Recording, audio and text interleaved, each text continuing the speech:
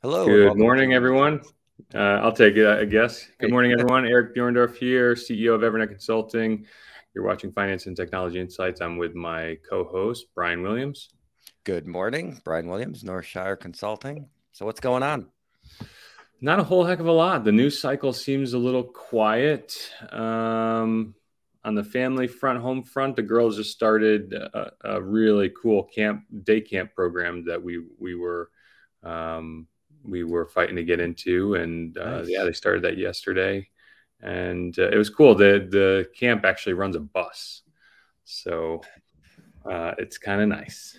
Yeah, I saw that you had posted that to Facebook, I think it was, and I saw the picture. So yeah, that's super nice. The picture. Yeah, I mean, we're the kind of family that, like, we do sports, we do camps and things like that, but it's not unheard of for the girls to burn a week in the summer, floating around the house. You know what I mean? Nothing wrong with that.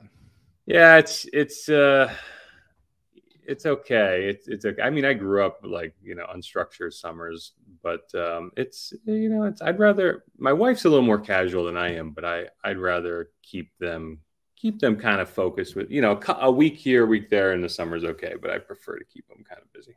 What about you? Yeah, we've so Luke's going to continue to go to his preschool all summer, or at least 4 days a week, 3 to 4 days a week, as stuff pops up. So that'll keep him pretty active all summer. He started tennis, so he started that last Tuesday, and that's on. Yeah, so that's every Tuesday, and he's still doing karate on Mondays and Wednesdays. So by the time he's 20, his rotator cuffs will just be completely shot. Yeah, I know. But the tennis, I mean, it's again, it's super young kids. They're just running around doing some stuff. They just so that was pretty good. He enjoyed that. Just kind of a town rec type of thing. And what is your wife's name? Is Lauren? Lauren. Yeah. What does Lauren do during the summer when she's not running a classroom? Well, she's doing pretty much her travel stuff almost full time during the summer. So she does. She's a teacher, travel right? agency. Yeah. So she does travel, a lot of cruise stuff, a lot of Disney stuff. Those are probably her two main focuses. But anywhere she's been or anything that she's done, she leverages that to kind of help people out. So is she dragging you to Alaska or Orlando this summer? Well, so my mother-in-law, her mother is in Florida. She's in the Villages, which is maybe 40 minutes away from Disney. So I'm sure we'll be down there at some point. And I don't mind going down there. I don't need to go to Disney every day. So I'll just go maybe once or something, but it's not really my thing. But if they want to stand in line for an hour in 90-degree heat, so be it.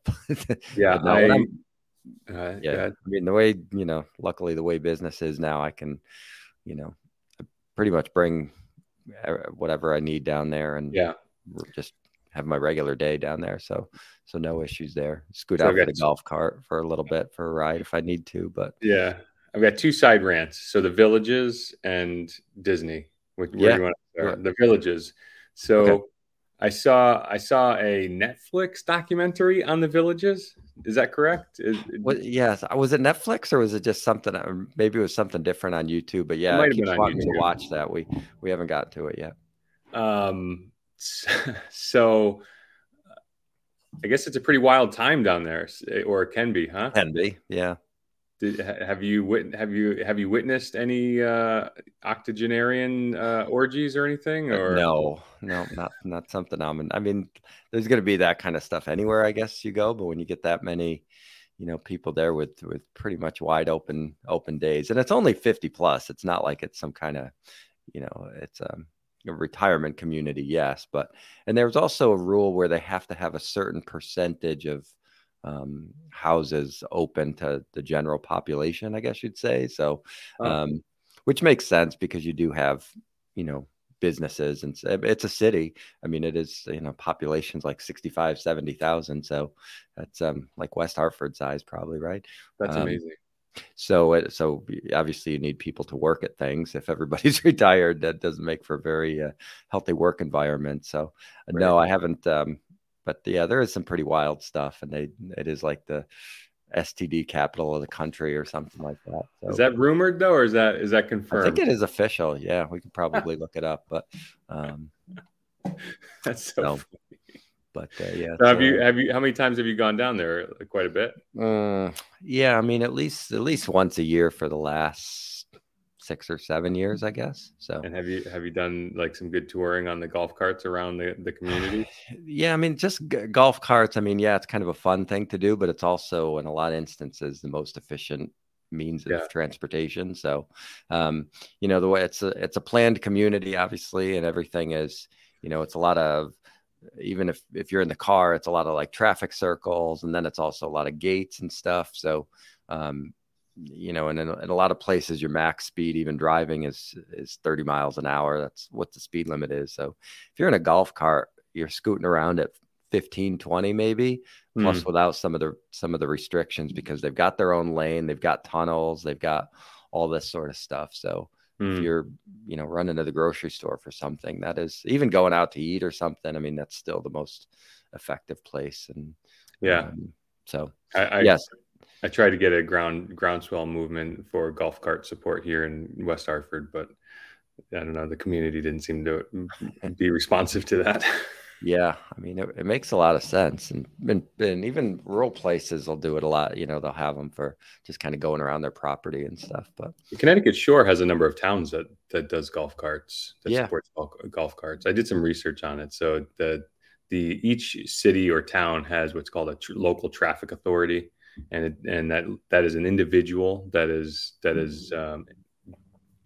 given that responsibility. In our town, it's sometimes, in some towns it's the sheriff or the chief of police. Some towns okay. it's the town manager. Some towns it's the mayor.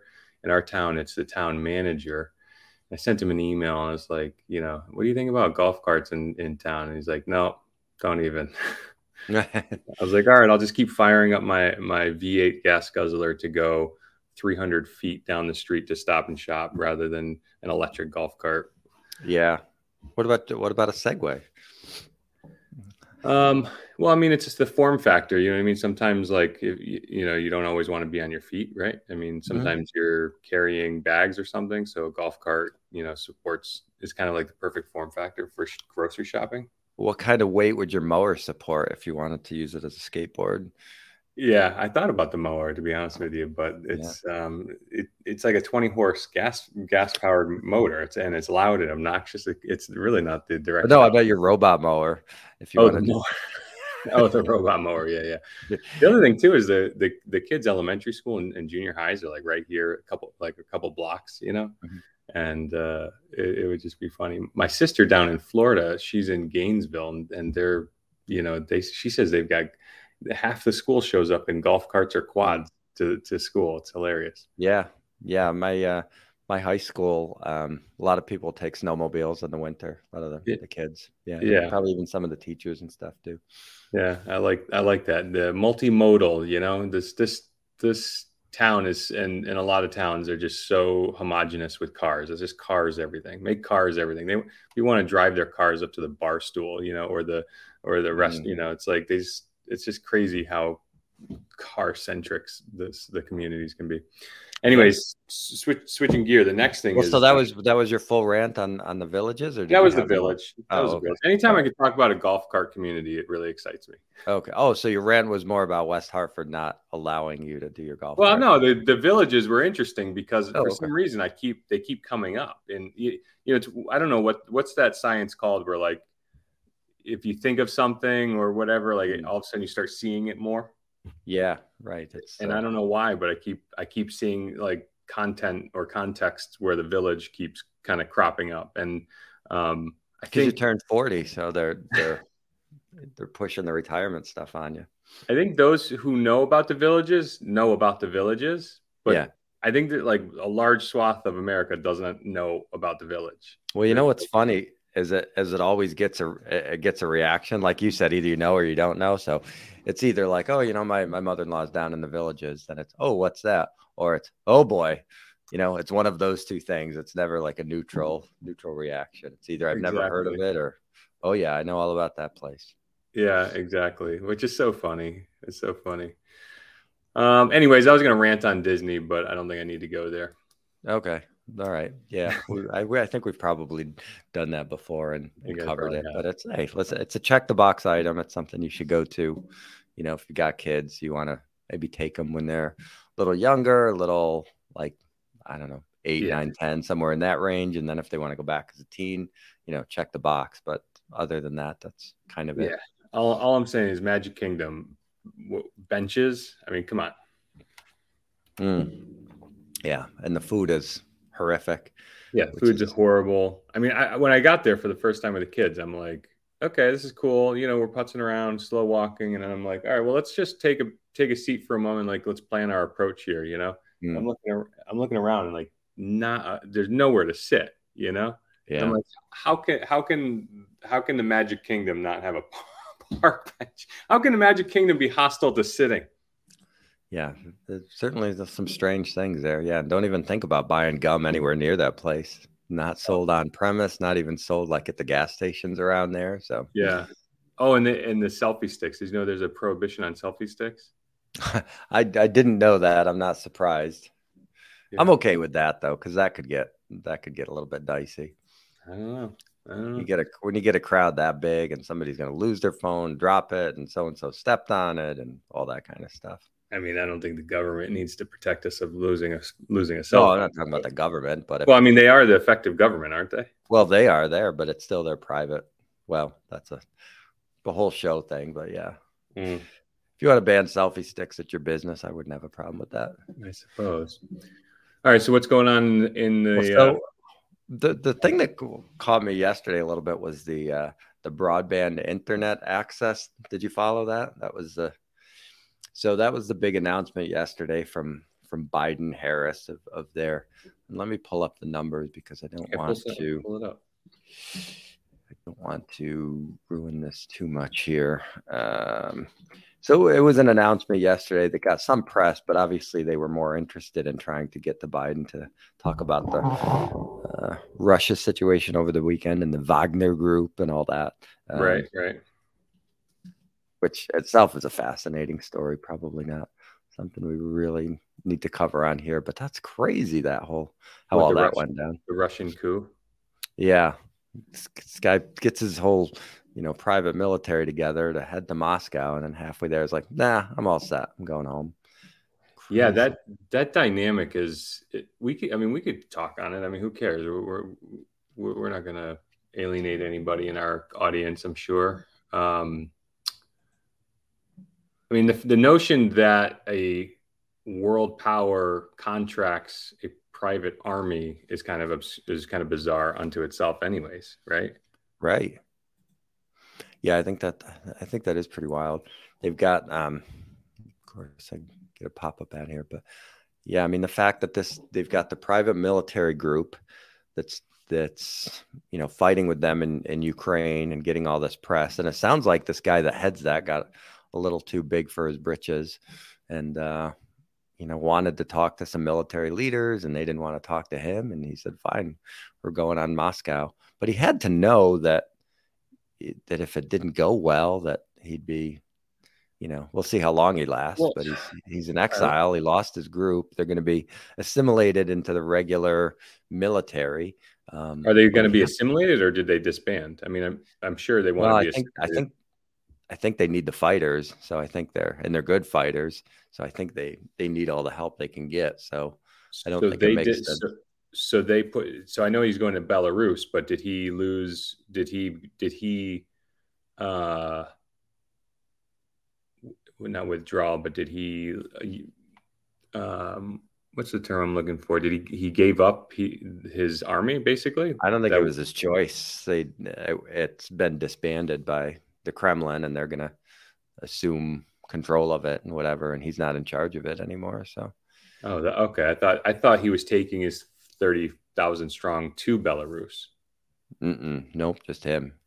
Pretty sure it's just him. Oh yeah, he's gonna be taking a swan dive through a window within the next 12 months for sure. You would think so. He's gonna I mean, take a unless bite this of. was all theater, right? I mean, there's a big part of that Yeah, this could have there been theater, right? possibility to create a distraction, a diversion from something. Right. Or yeah, I mean, if your enemy thinks you're weak, does that make you strong? You know Well, what I mean? that was the big some of the stuff I was listening to this morning, and the jury's still out on that. Does this strengthen Putin or weaken him? Does it the case for strengthening would be that somebody came after him, got scared, turned around, and went home. The case for weakening him would be that there's dissent in the ranks, and if somebody else tries this, could they be more successful with it, or who knows? And Yeah, then, I of mean course, that there's the outsider's perspective, which is the enemy type of thing. Okay, great. If Putin's not there, who's next? Who's next man up, and could they be more difficult to deal with than Putin is? right. I mean, is there a column of policy change waiting sitting underneath Putin, or is it just going to be one dictator out and another one comes in, right? Right. Yeah. So, anyways, I wanted to talk about this internet deal. So this was yesterday. So high-speed internet is a necessity. President Biden pledging all U.S. household will have access by 2030. So we got a 7-year time frame. So he's putting 40 billion behind this, and they've actually put out the numbers as to what each state is getting and what each state's need. So some of the chatter is, well, okay, high speed, that sounds great, but what exactly does that? What is the definition of that? And have Do they we? define it? I don't believe that they did. Here it says download is download speeds of 20 megabits per it says megabits per second, and upload speeds of 3, So which I that's what. don't think that anybody would consider that crazy fast, but Well, that would um, give you one HD stream. yeah. Uh, Funding is 1 billion for 19 states, with the remaining states falling below the threshold. Allotments range from 100 million for DC area to 3.3 billion for Texas. So 36,000 projects are already funded or underway to lay cable that provides internet access. Some of those are from 25 billion in initial funding. High-speed internet isn't luxury anymore. More than 7% of the country falls in underserved category. This is crazy. So what I wanted to get to was the number of people. I don't know if this article says, I can find one What where is it the says it, but criteria though? That is crazy. basically about 8% of the population in the country does not have access to it, obviously. So it's, fairly rural Right. type stuff. But when you do the math on how many people don't have access, and the idea of spending 42 billion on it, comes out to about 5,000 a person. So I don't know how closely you've followed Starlink and similar technologies, but that was my Very first closely. when I did the math, and I'm thinking, geez, we're going to spend $5,000 a person to get internet access.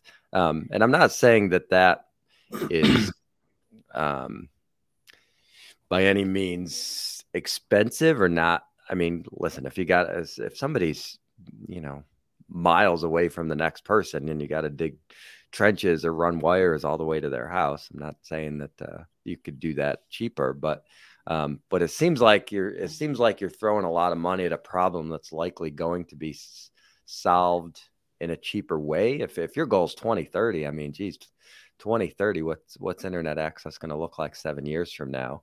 And do we need to spend 42 billion on it? Could we not get these people Starlink stuff? So I'll leave that there for you. What are your thoughts on this whole project and the I have a spending? lot to say on this. All right, let's do it. Oh my God. This is really, I don't know if I'm like boiling over this or just a guffaw. You know what I mean? Like I'm just like, I you just made the point. You just made the point with data, and which is exactly what I'm feeling on this. I mean, what's the head count? I mean, what are what's the head count that's going to be the effective So population? the new so I pulled up another article here from Reuters. The administration estimates that some 8.5 million locations in the U.S. lack Eight and a half, access. 8.5 million people, which Yep. accounts to there's So when we're 330 spending million 42 billion, so it's about $5,000 per location. per location. 5,000. Yeah, but I've had friends. I mean, growing up in Simsbury, I've had friends that lived off of the main road, and I Yeah, remember yeah, my their mother parents and yeah, saying it would cost. I remember hearing friends say it would cost because 30 years ago, 30 years ago, a friend of mine crashed into a telephone pole, and her mom was pissed and screaming around the house because she had to buy an $8,000 telephone pole. I mean, apparently that 20 years ago, 25 years ago, it cost $8,000 to install a telephone pole. You know what I mean? mm, Um, and then if you live off, I remember my best friend growing up, he was off the road, and you can imagine he was probably like two telephone poles off the main road, and they didn't have cable growing up because the cable company said it was going to cost about $8,000 or so, or 10 right. grand to get cable to the house. And that was 25 years ago, you know? Mhm. Um, this is, oh God, this is one of those situations where, and I want to say Democrats because they're like the liberal spend anything group but really like Republicans are just, they don't have a recent track record either. So it's really government at large, if you ask me. Just an example of like horrible spending, horrible policies. I dare say, you've heard the expression transfer of wealth, or is a transfer of wealth. The government takes in from everybody and then like Sure. redistribution of wealth. I mean, this is exactly one of those scenarios where it's like trample on the many to serve the few under the guise of some supposed human right. You know what I mean? Like Right. broadband internet is not a human right. And I'm sensitive to underserved communities. I really am. I really, Mhm. really am. But the Now, moral yeah, hazard, huh? yeah, and I would jump in for a second there and say this is one area where the government does have some responsibility there because at this point it's not a right as you said, but it is somewhere where the government does need to step in, and very much like electricity or phones or quality access to police coverage or fire coverage. You do have to cover, and it is at that point where you essentially can't live without this kind of stuff. You can make the case for libraries or all that kind of stuff, and I get that. So I do think this is an area where the government needs to step up, but some of that could just be, they do regulate utilities. They are regulating these companies to some extent, since they do have monopolies in this area. They can say, hey, you know what, you're making enough money in Southington and West Hartford where the houses are closer together. So what if you've got to spend 20 grand to get this rural house? Go get it done. Why not just do that? I And would be more in favor of that. I would be more in favor of that because you're right. The government does issue effectively regional monopolies Mhm. to operators. So Right. if you're going to issue, and I thought that there were the broadband, there was some broadband act that was issued like 15, 20 years ago. I think it was a result of it was Ma Bell was disbanded in what, the 70s, 80s, and then they started reconsolidating again. So it Mhm. was one of the major mergers, AT&T buying some 3Com or to tell something, I don't know, but they in order for one of the big phone companies to acquire another big phone company again, there was something to the effect that broadband had to be brought out to rural and underserved communities, and like there was a report issued on that, and it was like abysmal what they did. Mhm. Yeah. Um, I just so I pulled would up be this. just for, and I hate making these kind of broad, like, assumptions and comparisons because it's not really apples to apples. But so the government that's spending $42 billion on this program of our money, taxpayer money, who are already overpaying probably for our internet and cable and all that stuff. What do you think Comcast's profits were last year? 44 billion. for the you know year. yeah, and again, that's obviously Comcast is in a million other businesses, and there's a ton of Yeah. other cable companies or whatever, but that's our, one of our local providers, Xfinity or whatever. But so it isn't like there isn't fluff in some of these in some And of these companies. this is exactly one of those things where po- lifetime politicians have crony capitalism. So Biden is already obviously an opponent to Elon Musk and his enterprises, right? Mhm. So how much money did the cable company and the phone company industry donate to Biden, for example, right? Mhm. That would bring into question, like, how much did they donate to Biden's campaigns over the last 20 years or whatever, right?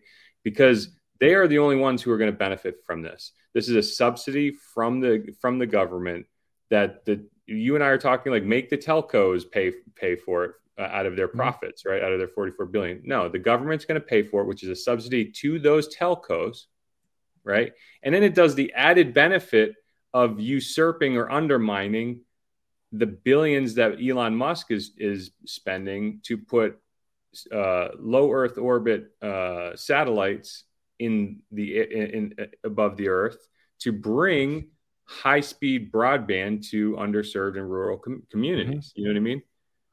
Right. So, I mean, Elon, Elon is emotional in his own right, but if I were Elon, I'd be like, this is just, it's Yeah. like, it's like Atlas Shrugged. You ever seen Atlas Shrugged, or Sure. have you ever read the book? Yeah. This is like the producers looking and going like, what are you guys like? What are you doing?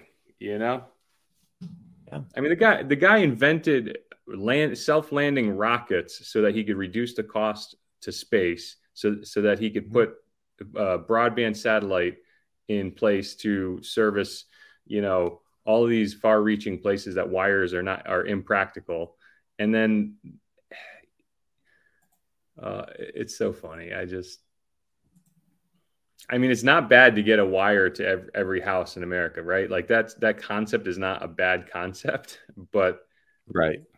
it's just, what are the motives? You know what I mean? And what are the execution of it is just, it's so messed up.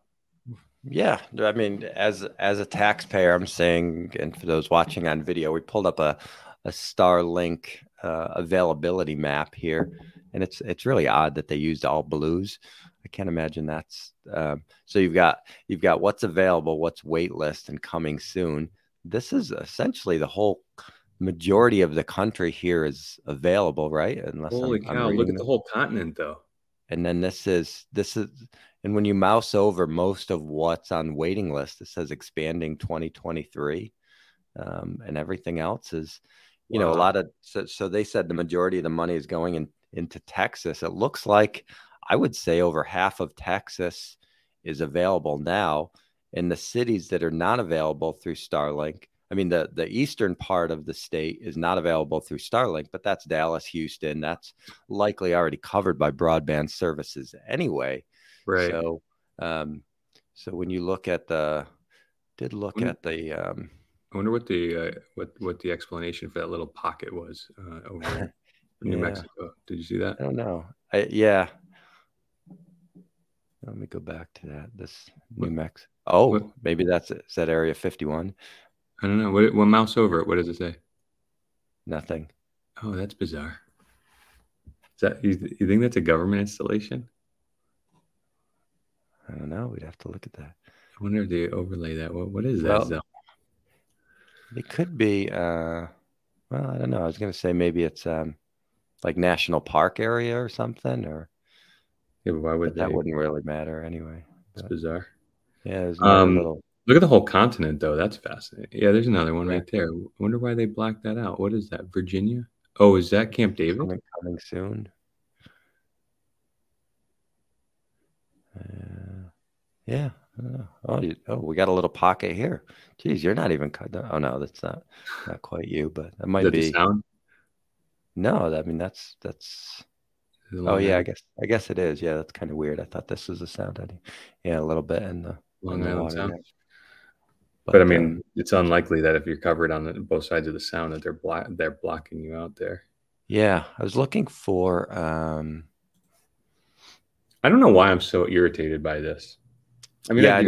I knew that would get you fired up. The first thing I did yesterday was when I read the article is just did the math. I'm like, all right, 42 billion, 8 million people without it, $5,000 a piece.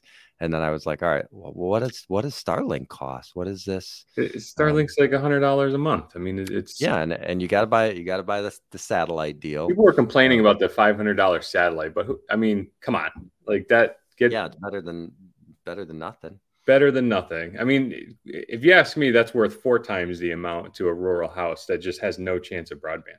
Oh If yeah, you and ask me, you're paying and we as taxpayers are going to spend 5 grand a person, 5 grand a household on this, right? 42 yeah, billion. I So wonder. I wonder if this money will subsidize the dish, for example. I mean, I wonder if the government uh, will like just wake up and be like, we can get them the dish and save the money.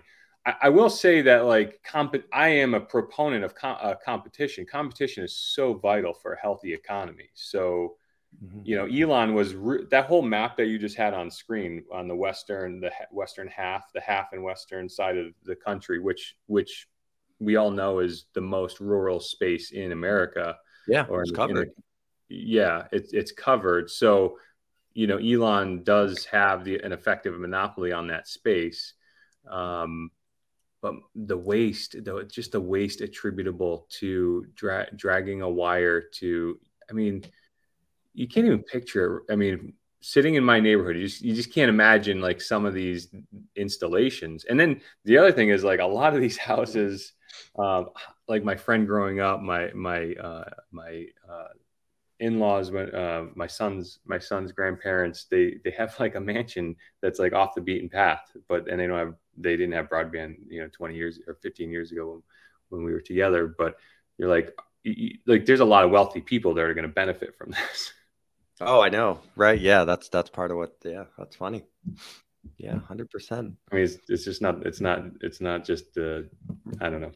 Yeah, it's weird that those two things kind of get lumped together.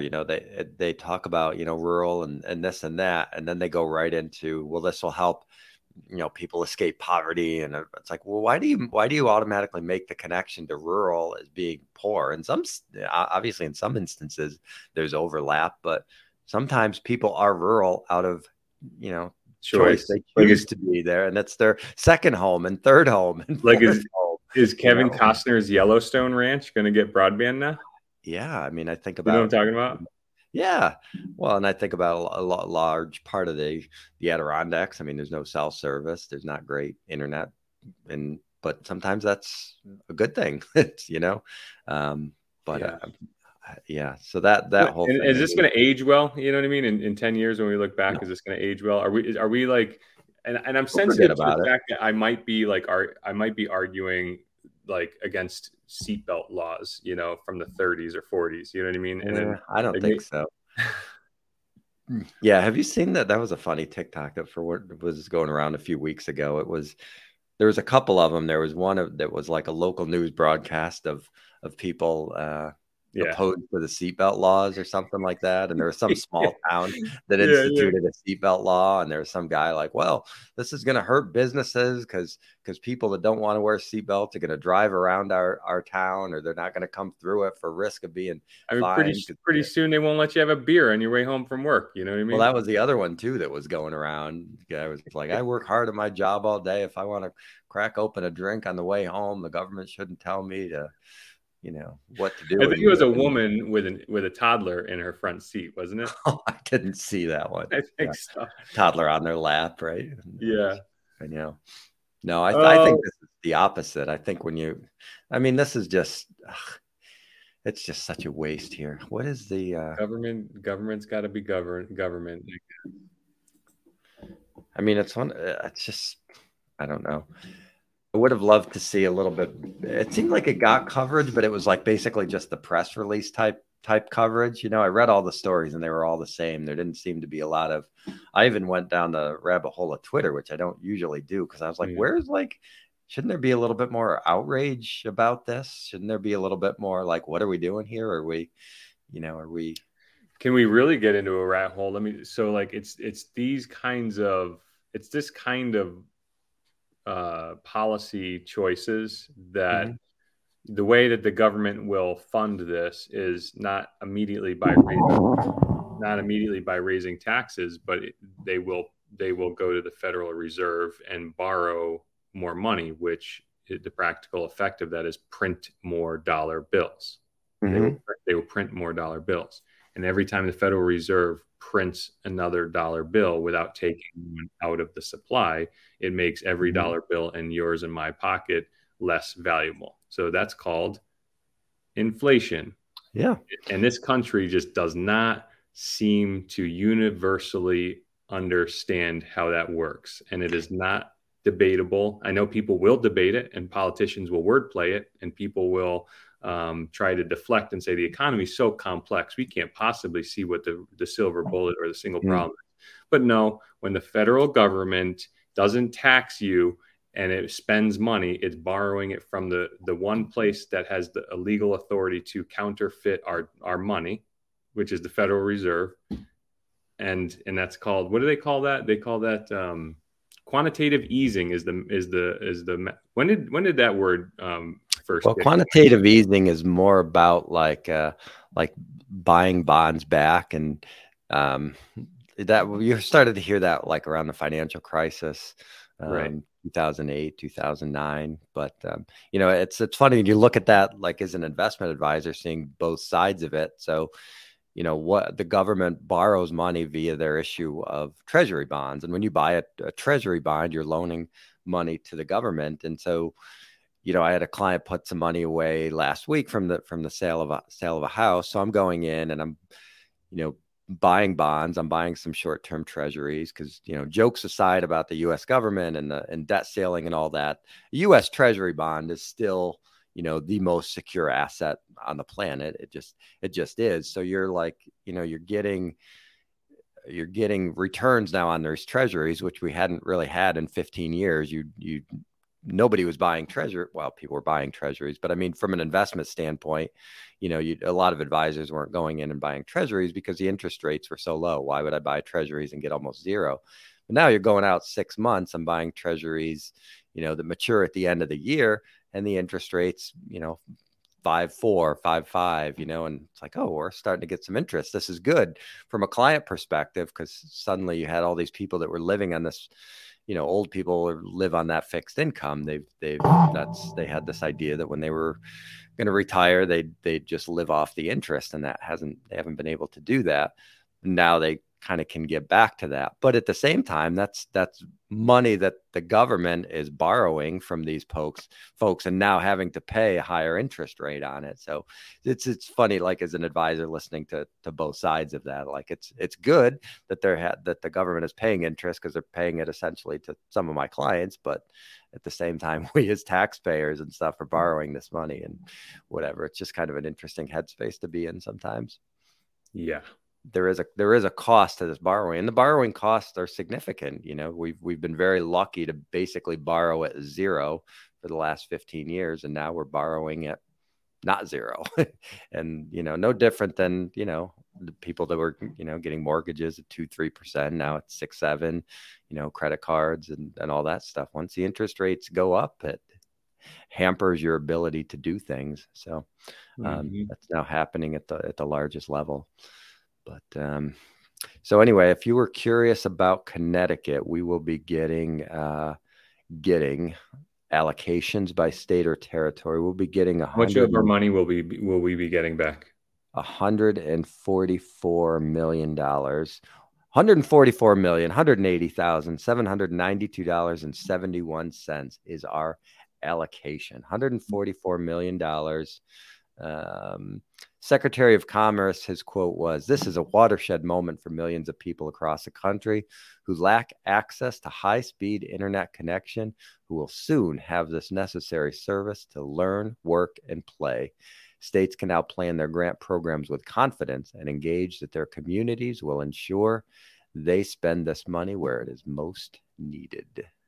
And again, just to renew my position on this, the carriers and service providers that have effective monopolies on entire districts could have just as well been mandated to drag their copper out to every house in the community on their own dime. So I think that's the position I'm going to take on that one.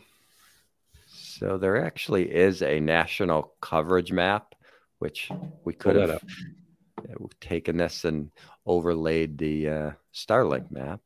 I don't know how to get rid of this thing here. Let me, I'm going to put in any of our personal addresses Main here. Street, Oklahoma. Yeah, I'll just put in, let's see if it just lets me zoom out all the way. Yeah.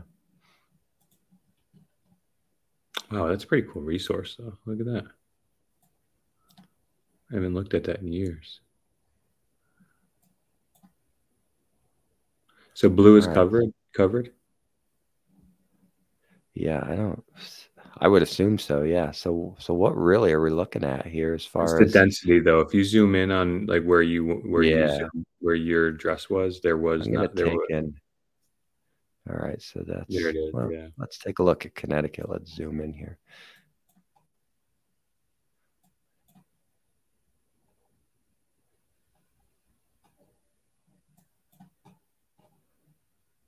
It's going to be like Durham, Litchfield. So yeah, so there's some pockets here. Looks like that. A little is it a hexagon? Right. So there's not a huge. Boy, wouldn't you love to get a population run on these? I'm sure we could do it, but if we're spending $134 million, I mean, how many households are in these pockets? I mean, you might be looking at Connecticut spending 30 or 40 grand a person, a household on this stuff, right? Right.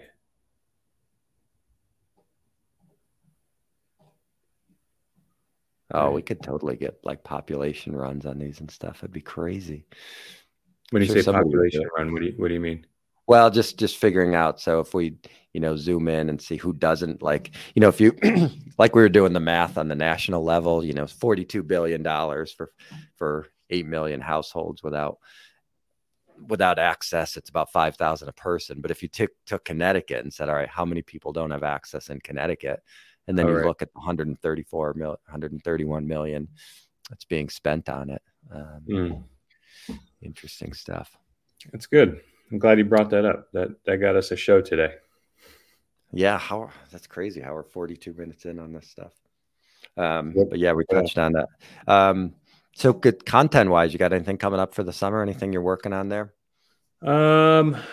No. So, well, let's just clean up what last week's show was. We were going to go down to there's a C Hub initiative, some cyber hub initiative that the state's launching down in Stanford. You and I were contemplating going down. I ultimately did not think that it was going to be worth my time. I think it's more geared towards HR and hiring and, enterprises. So I don't know. And plus it looked real special interest to me, or, so I don't know if I don't know. I don't want to poo-poo it, but I'm kind of poo-pooing it, I guess. So that's why I mean, the train ride down to Stanford would have been fun, but I've got plenty of other things I can do with my time right now. And one of those things that I'm doing is I'm studying a lot and just kind of boning up on security frameworks, cybersecurity frameworks and things. I don't know if I told you, but I'm studying to get this certification here. Did I tell you that? Oh, no, you didn't tell me that. Yeah. So I'm studying right now for this certification, the CISSP. Here's the kind of study guide, one of the 2 study guides. But this certification from this organization, this is basically like a mastery level. This is a CIO level certification. It's dense. It's really dense. And as a result, I've been studying kind of and I was knowledgeable of these themes, but maybe it's just superficially or a little more than superficially. So I'm kind of doing a deep dive. So here's another. This is another standard called COBIT, and that's an update. And then here's another book I got yesterday, building a HIPAA compliant cybersecurity program. And this talks about NIST, the NIST 800 standard, or the cybersecurity framework from NIST, which is this came about in 2013. So I remember when it was announced, and it was new, and I'm not an early adopter, so I didn't really pay much attention to it. But it seems like it's matured quite a bit. A number of these standards, as you can see, this COBIT standard is 2000. This is a 2019 variant. The other one was, I think, 2005 or something like that. So that's what I've been going. That's what I've been working on, at least professionally. So that's I don't know what my point was. I don't know, but that's we're just talking about content for over the summer, so that's good. Oh, I'll yeah. keep you posted on that. Yeah, so I'll be producing some content related to that for sure, and I'm starting to trickle it out a little bit. If you saw my a couple LinkedIn posts over the last couple of days. Yeah, and it's still a very hot topic, certainly in the advisor community as well, as far as cybersecurity requirements and all that kind of stuff. And the regulatory bodies are coming out with stuff, but as usual, they're going to be a little bit behind. Yeah, there's a number. I mean, the high value industries, the healthcare industries, has been, their hand has been forced by the regulators since '95. I think HIPAA came out in 1995, and then was touched up in 2013, 2012, something like that, when High Trust came out, or High Tech rather, the High Tech Act, and the CPA firms, the AIC CPA has, this is it, the SOC standard, and I think PCI DSS. That might be an independent body, but I'm still seeing some industries not being regulated, or their industry associations are kind of light on their cybersecurity. Why do you think that is? Is it because things are changing so quickly, or because it takes long to get this stuff out? What are your thoughts? Yeah, so we support the legal industry. That's one of our biggest markets that we service, and they're not really regulated. The American Bar Association has practice rules that they abide by, and the American Bar Association's practice rules are really light on cybersecurity expectations and standards. And I don't know. Attorneys are often judges and politicians, and I know that there's a high ethical standard that they place on themselves to a certain degree. Not the two attorneys who used open ChatGPT for pleadings. Did you see that? Yes, I did see that. Those two attorneys notwithstanding, what's interesting about that news article is they were called on it and they doubled down. So that's why they got really bagged for it. They should have just said yeah, we used a tool and we made, they could have easily fluffed it and said we used a tool. It was a practical tool, but we just made errors in our review of the content or something. So I don't know. I mean, I don't want to be a naysayer or, but let's face it, the legal community largely influences regulations, you know what I mean? And that's from their trade professionals going through either the political, becoming politicians or being judges. So it's the people making our laws are lawyers, you know what I mean? Yeah. So they may not be holding them. They may, it's like the politicians trying to vote for term limits and, trying to get them to vote against insider trading laws. So they can't be, it's why would they vote against their own interests, Right. Exactly.